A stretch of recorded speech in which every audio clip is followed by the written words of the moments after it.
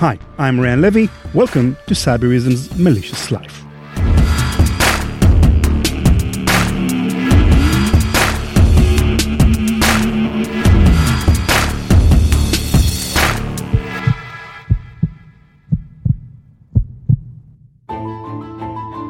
Criminals, and in particular cyber criminals, aren't good people. They cheat, they steal, they con. But in most cases, they do have their personal boundaries. Someone might be willing to steal millions of dollars from a bank, but not rob an elderly lady. Ross Ulbricht, whose story we covered in the previous 2 episodes of our podcast, was okay with paying a hitman to kill someone, but never murdered anyone himself. But every once in a while, you encounter a criminal who's different. Someone who seems not to have any bounding limits at all.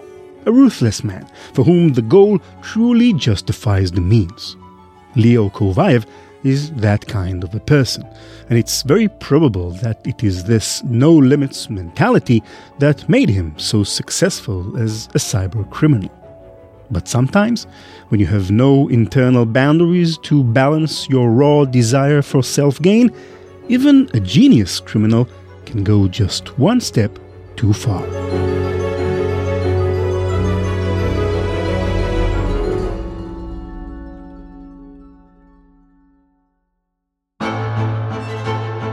Life in the Soviet Union behind the Iron Curtain was harsh, especially under the rule of Leonid Brezhnev, who revoked all the economic reforms of his predecessor in office and brought the Soviet economy to a standstill.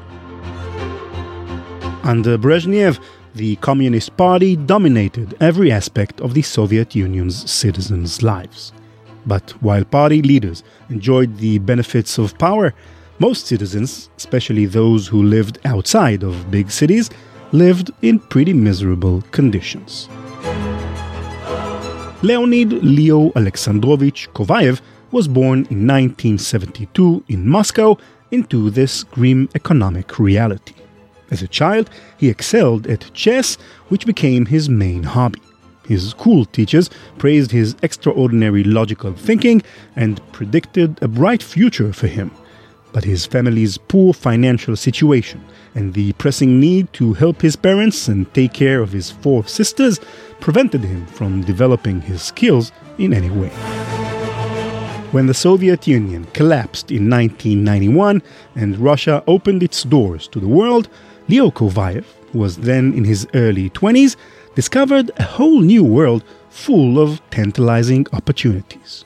He was accepted to the prestigious MIT University, specialized in computer engineering, and was especially interested in artificial intelligence.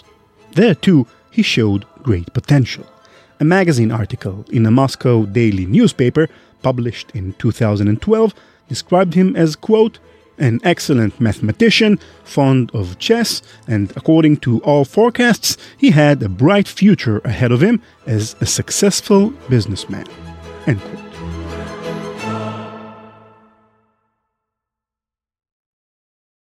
But for Leo Kuvayev, that wasn't nearly enough. As a man who grew up in the austerity of the communist Soviet Union, Kuvayev's encounter with American capitalism was dizzying and intoxicating. It seems that the absolute freedom to do as he pleased dazzled Kuvayev, and alongside the projects and classes at MIT, his criminal pursuits began to take shape. We don't know exactly when Kuvayev's first get-rich-quick plan was born, but according to estimates, he started distributing pirated movies sometime in the mid-late 90s. At first, it was pirated copies of Disney films and other similar movies, which he copied and sold on the internet. But he quickly noticed the great demand for porn films. His activities began to revolve around adult-only movies, with special emphasis on bestiality porn. Selling pirated porn probably netted Kuvayev a pretty sweet income. But again, he wasn't satisfied. He used his considerable technical skills to take his questionable business one step further. He attached a small piece of malicious software to the emails he sent to his customers. Once this attachment was opened, it secretly took over the victim's computer and used it to distribute spam. In this way, Kuvayev further expanded the marketing efforts of the pirated films he sold. As Kuvayev's army of zombie computers grew, he recognized a new opportunity to expand his business and create another income stream for himself. Together with a friend, Kuvayev founded a company called 2K Services in Montreal, Canada, and created dozens of online pharmacies where he sold penis enlargement pumps, Viagra, and similar drugs. The spam empire he created helped him reach thousands of new customers, and before long, the business began to turn over millions of dollars. All this time, Kuvayev managed to hide his activities from his university colleagues and even graduated with honors.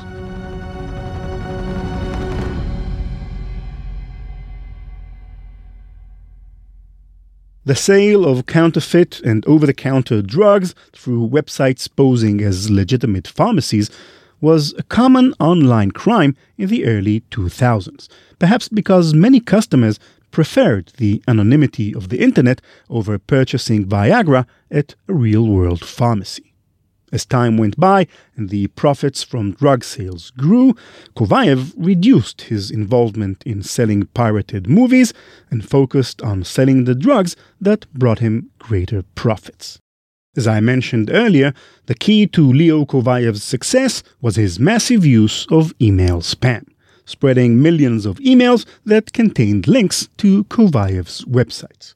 To evade law enforcement authorities, these emails contained many different links, each of which consisted of random letters and numbers combined with familiar brand names such as Viagra and Pfizer to maintain an authentic appearance. These pseudo-gibberish domains were registered in many different countries, from China to Mexico. Clicking on such a link took the visitor to an intermediate server whose role was to redirect the request to Kuvayev's actual website. In this way, the fake pharmacy's real address remained hidden from any security software trying to block it. To disguise his sites even more, Kuvayev used another technique known as reverse proxy. In this technique, the online store's web server is hosted not on a single server, but on several different ones, and another intermediate server, the aforementioned reverse proxy, relays the web requests to any one of the servers. In this way, the reverse proxy server forms sort of a buffer between the web servers and the visitor, thus hiding the server's identity and true location. Kuvayev's sophisticated camouflage methods, for their time anyway, made it very difficult for security researchers trying to determine the extent of his network. But there were other, less direct clues. For example, all of Kuvayev's pharmacies included a statement that said that the store operates under the supervision of a regulatory body called the New Zealand Board of Pharmacy. This is a fictitious body, but deliberately similar to the name of a real authority called the Pharmacy Council of New Zealand. The fact that the texts that appear on the websites were written in American English and not New Zealand English is yet another clue pointing in Leo Kuvayev's direction. In 2007, an email appeared in the mailboxes of many internet users with the title, quote, 230 dead as storm batters Europe, end quote. The emails contained a link to an article, but instead of taking the victim to a news piece about the deadly storm, it downloaded and installed a malware that managed to evade Windows security mechanisms and added the infected machine to a growing network of bots. The email's title gave this botnet its name, Storm. Windows' popularity among computer users meant that the Storm botnet managed to grow incredibly large, roughly 50 million computers, in a relatively short period of time. These computers were used, as before, to distribute email spam. According to estimates, about 6,000 computers were regularly and daily engaged in sending spam, and in September 2007, for example, the average number of spam messages sent by Kuvayev's botnet was about 1.2 billion emails per day. According to Spamhaus, an international organization that monitors the activities of spammers, Kuvayev is the second most prolific spammer of all time, and his botnet accounts to no less than 20% of all spam that has ever been distributed in the digital world. This almost unbelievable figure earned Kuvayev his informal title, the Czar of Spammers.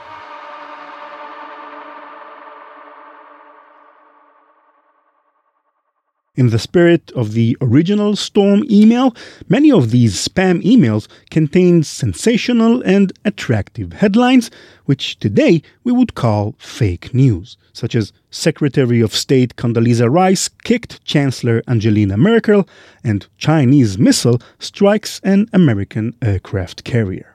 Other headlines exploited more current news and events, such as the opening of the NFL league or an approaching Christmas. Another technique to get users to click on the links was to promise them free music by popular artists, such as Beyoncé, Rihanna, and Kelly Clarkson. At its peak, around 2008, Storm was considered the largest botnet in the world, and according to estimates, was responsible for roughly 8% of all malware installed on Windows computers. Matt Sargent, an anti-spam expert, estimated that, quote, "In terms of power, the Storm botnet utterly blows the supercomputers away. If you add up all 500 of the top supercomputers, it blows them all away with just 2 million of its machines. It's very frightening that criminals have access to that much computing power, but there's not much we can do about it." End quote.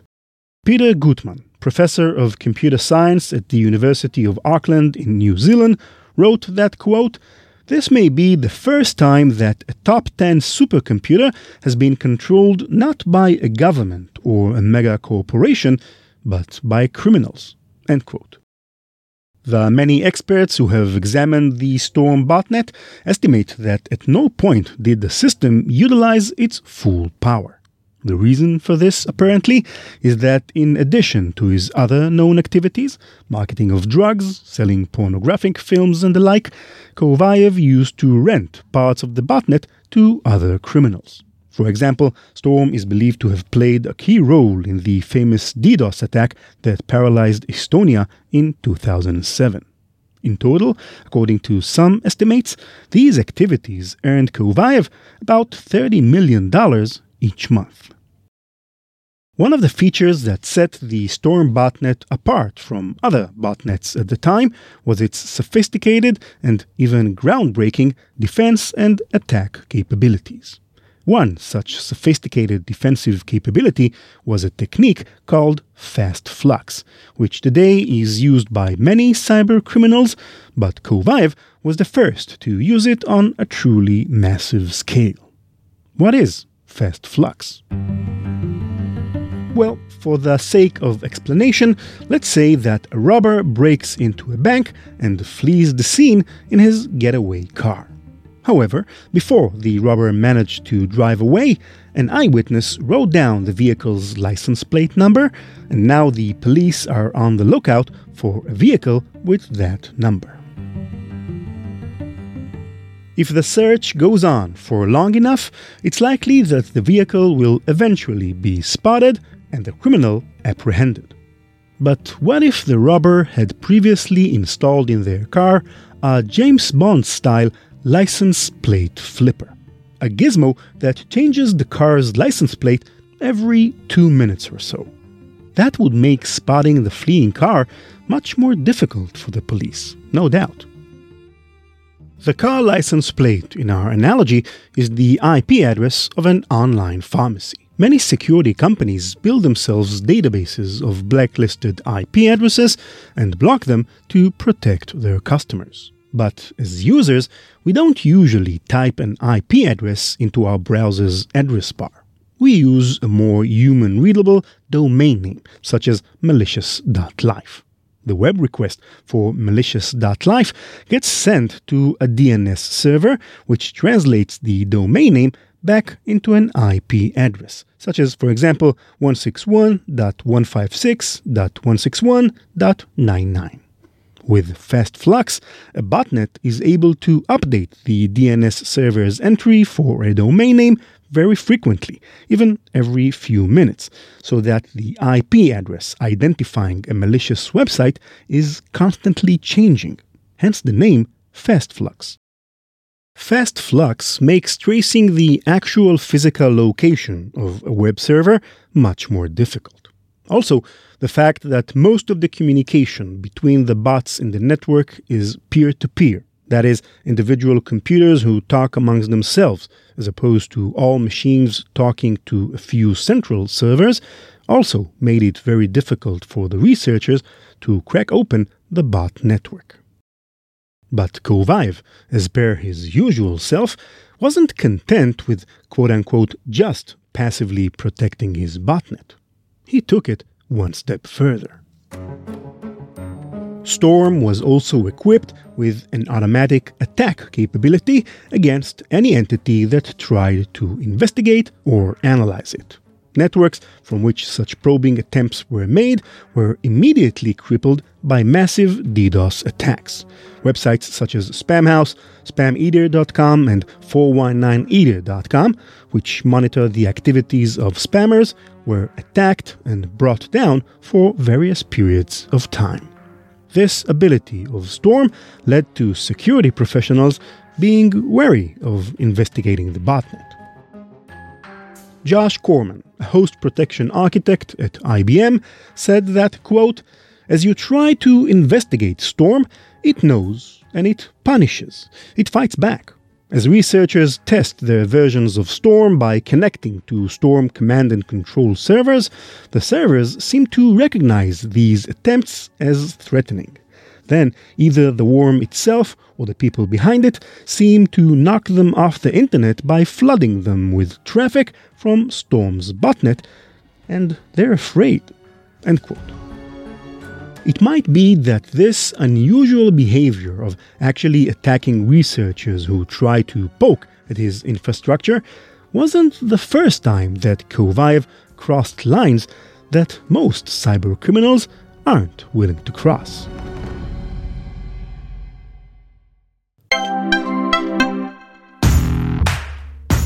The best strategy for organizations to avoid becoming a victim of ransomware is to prevent the attack from being successful in the first place. Cybereason remains undefeated in the fight against ransomware because it moved beyond alerting to deliver an operation-centric approach that detects and prevents ransomware attacks at the earliest stages of initial ingress and lateral movement. The Cybereason predictive response capability disrupts ransomware attacks prior to data exfiltration and long before the ransomware payload can be delivered. Visit cybereason.com to learn more about predictive ransomware protection and how your organization can realize both increased efficiency and efficacy through an operation-centric approach to security operations.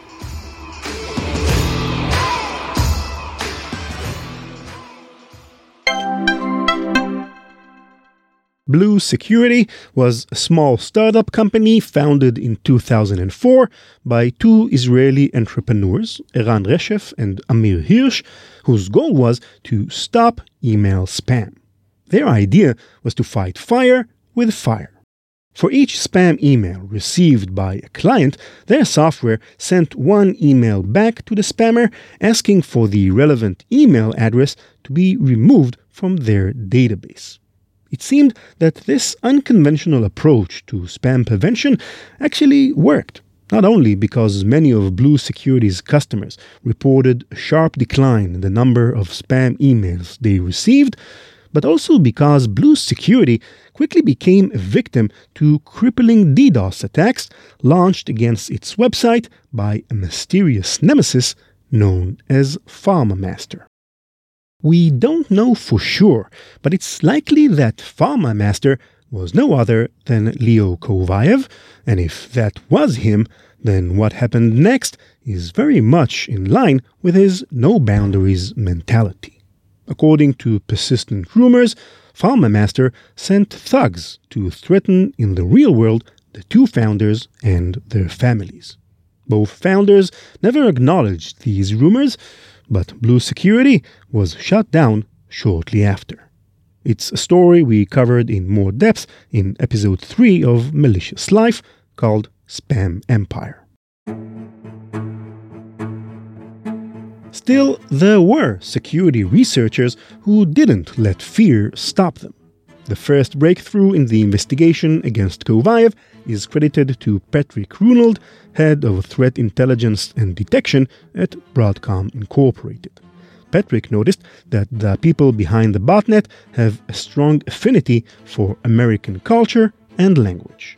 Further research by Microsoft revealed that the mailing addresses of two of Kuvayev's straw companies were in Boston.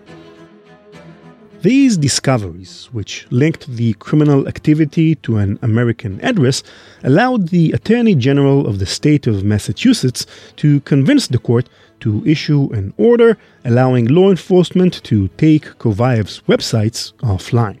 In addition, Microsoft's efforts to close the vulnerabilities his malware exploited in Windows resulted in a reduction of about 20% in the number of computers connected to the botnet.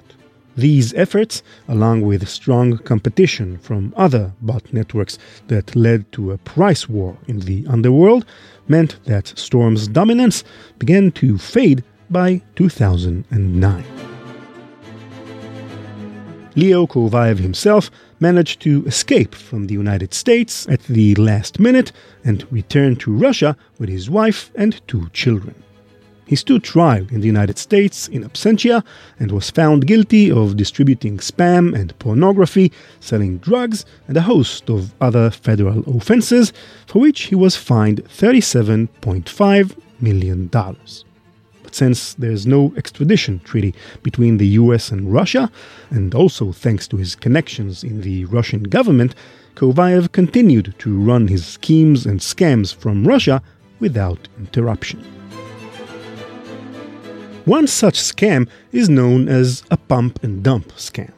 Kuvayev purchased many cheap shares of mostly unknown companies and then distributed millions of spam messages with alleged inside information that claimed the aforementioned shares were going to soar in the near future.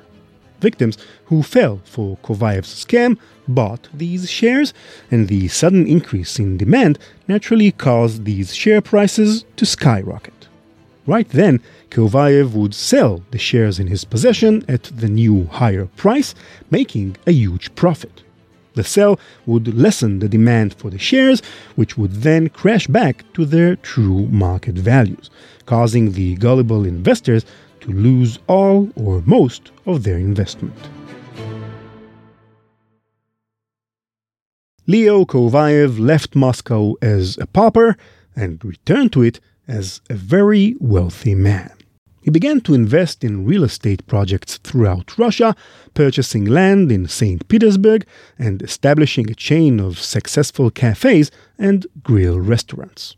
He led an extravagant lifestyle while at the same time continuing his cybercrime activities, including, for example, renting parts of his botnet to other elements of the Russian underworld. These renters would use Kuvayev's botnet to host fake pharmacies or other such shops, and in return pay a percentage of each sale to Kuvayev himself.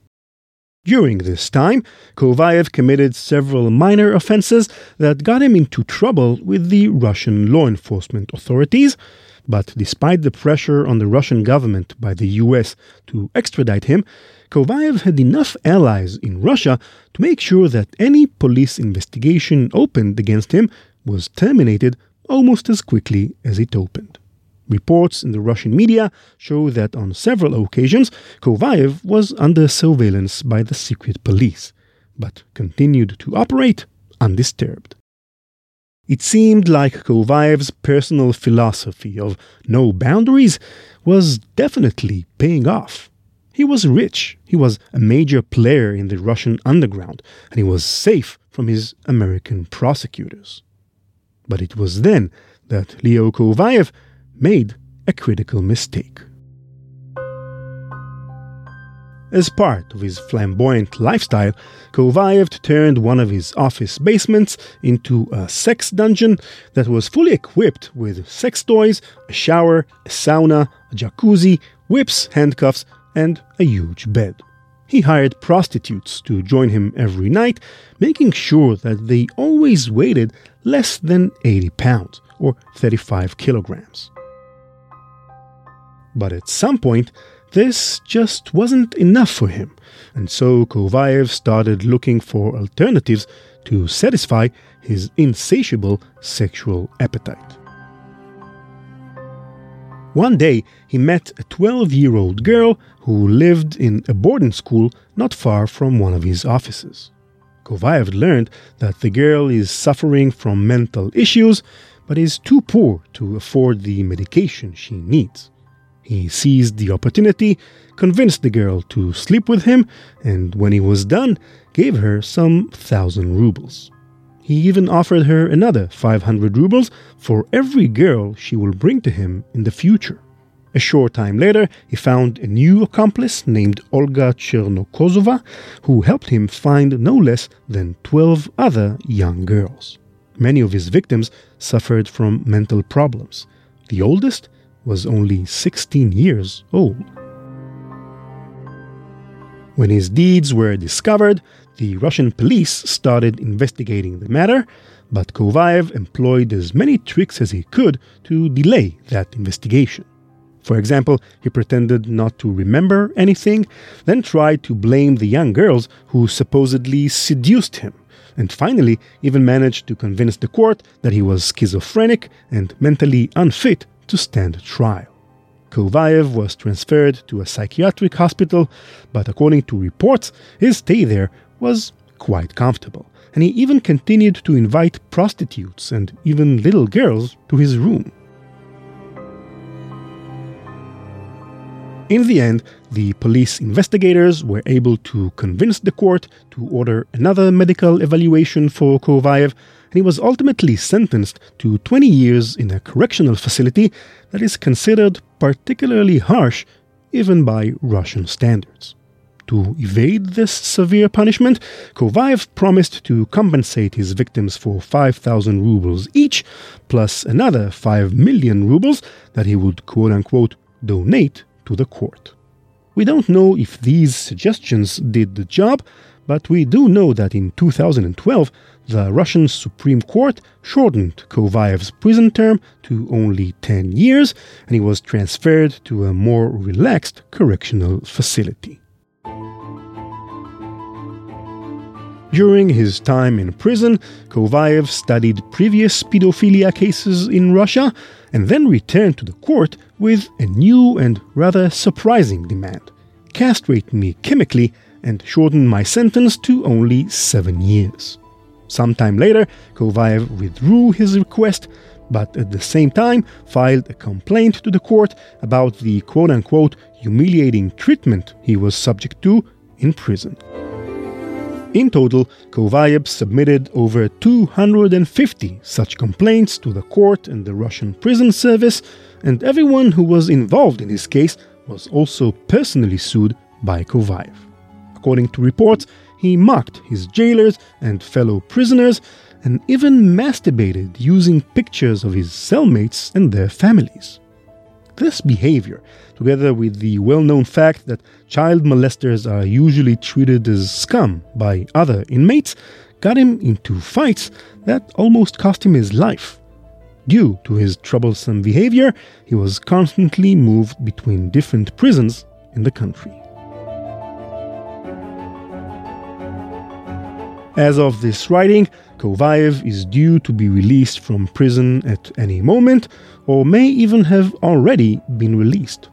The Russian media rarely reports on his exploits, so it's difficult for us in the West to track his actions. Will he go back to his antics and flood our mailboxes with spam and nasty scams? Who knows? But it is doubtful that his stay in prison dulled his sharp business and technological acumen, nor his personal conviction that the goal always justifies the means, however twisted and unconventional. In that case, it's almost certain that Leo Kuvayev remains one of the most dangerous criminals out there.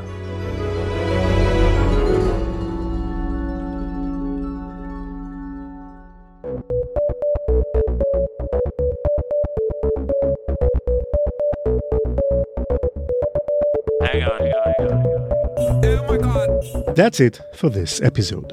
I'll keep this outro bit short because I've got a plane to catch.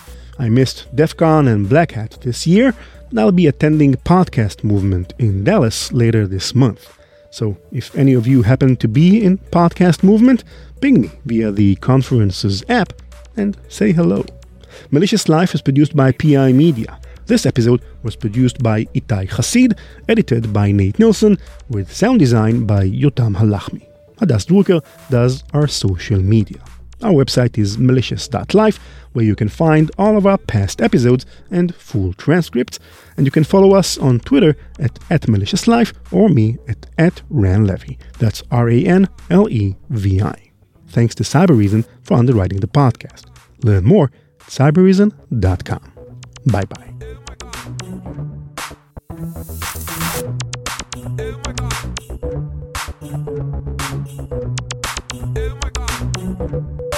CK music.